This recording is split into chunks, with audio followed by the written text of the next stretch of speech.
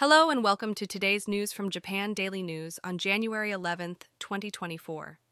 In the aftermath of the Noto Peninsula earthquake, the affected areas are experiencing freezing temperatures with the morning lows dropping below freezing.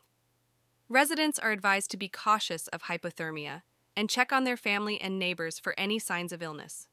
It is recommended to take measures, such as regular physical activity, to stay warm. The earthquake has also caused significant damage to the roads, leading to disruptions in traffic. As of 5 a.m. today, there are sections where general vehicles cannot pass.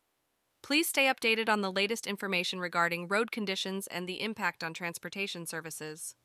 The Noto region in Ishikawa Prefecture continues to face challenges in its lifeline services due to the earthquake. Approximately 13,500 households are still experiencing power outages and other issues with their water supply. Authorities are working to restore these services, and updates will be provided as the situation progresses.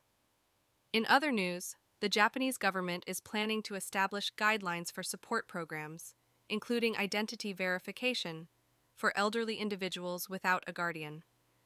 The aim is to promote the development of proper service providers and address the issues concerning elderly individuals without family support. Meanwhile, the Toei Mita line is facing disruptions in its operations. Due to a power transmission problem at a depot in Itabashi Ward, trains are unable to leave the depot, resulting in the suspension of services from the first train onwards. However, trains operated by Tokyu Corporation are still running. Alternative transportation arrangements are being made while the power transmission issue is being resolved. A recent survey conducted by a group of obstetricians revealed a significant increase in the number of pregnant women infected with syphilis. The survey found that in the past year, over 370 pregnant women were diagnosed with syphilis, which is more than 3 times the number reported 8 years ago. Experts emphasize the importance of early treatment for syphilis and encourage pregnant women to consult with their gynecologists if they have any concerns.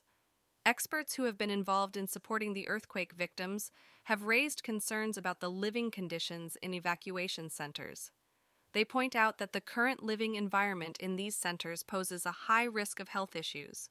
To prevent disaster-related deaths caused by the living conditions in evacuation centers, it is crucial to improve the living and sanitation conditions as soon as possible. And now for the weather. Today in Tokyo, the weather will be partly cloudy with a maximum temperature of 8 degrees C and a minimum temperature of 5 degrees C. There is a 9% chance of sunshine and a 0% chance of rain. The wind speed will be around 21 kilometers per h. Visit JapanDailyNews.com for the news, yen exchange rates, and a daily Japanese proverb.